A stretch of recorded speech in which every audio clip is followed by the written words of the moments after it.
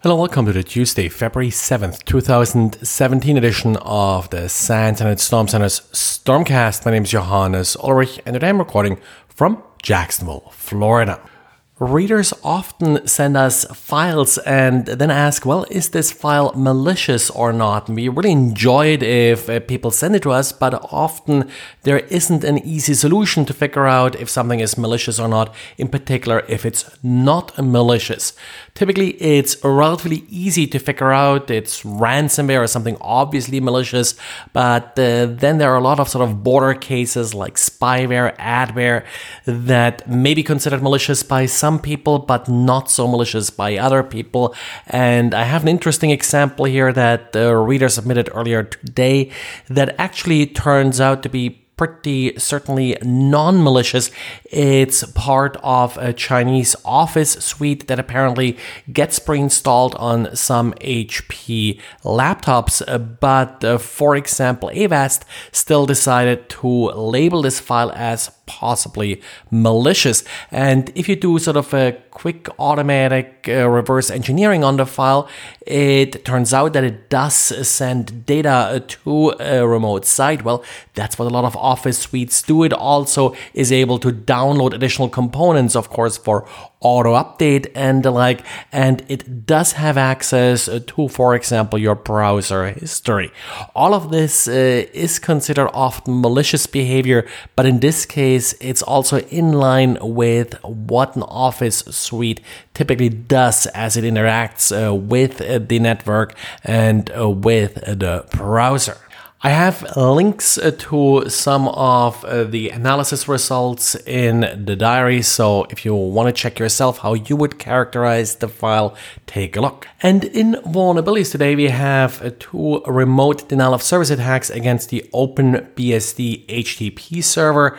A little bit disappointing here because these are well-known denial of service conditions for HTTP servers, so they just hadn't been fixed yet. For OpenBSD, the first one is an SSL renegotiation vulnerability that does consume high CPU load, very common for OpenSSL and other libraries as well. So the second one affects, well, the range header. The range header has often caused issues when it comes to memory consumption. The range header in HTTP requests does essentially just request a partial document. And what has often happened, and that's what OpenBSD is doing here, that the entire document essentially loaded into memory and then just a particular piece is carved out and sent to the client. In this case, it also appears that the memory isn't completely freed after it is allocated, so this leads to a memory exhaustion. A security patch is available from OpenBSD, and you're vulnerable if you're running the OpenBSD HTTP server up to version 6.0. If you're opening a DRM-protected media file on Windows, there is an option where the creator of the file can include a copyright or a license message that then links to a website. Now, this feature has caused problems in the past, and the latest issue here is that it could potentially be used to bypass the anonymity provided by the Tor browser. If you're downloading a media file using the Tor browser and then click on the URL, well, you're actually no longer using the Tor browser. Instead, you're firing up in an Explorer to download that particular file, which of course exposes your real IP address.